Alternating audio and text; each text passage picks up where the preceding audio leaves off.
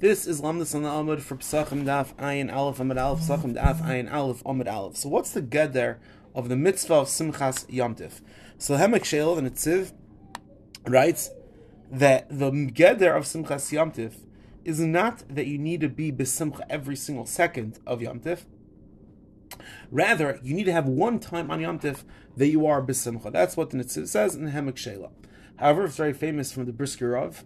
Moshe Shtermach brings in Chuvas Hanhagis, Chelik Ches, Simin, Kuf, Nun, Beis, that the Brisker Rav held that you need to have simcha every single moment of Yom Tif. And it's very famous, they bring from Zelgov and Bengis, that when it comes to Chametz B'Mashahu is only Aser Midrabanan. However, a Mashahu of sadness is an Isser De'iraisa. And very famous from the Gaon, that he said the hardest mitzvah Yom Tif is Simchas Yom Tif, because you have to make sure that you don't have even one moment of sadness. If you look in the Chut Shani, they bring from Nissim Karelitz that when it comes to Yom Tif, there are two dinim in fact.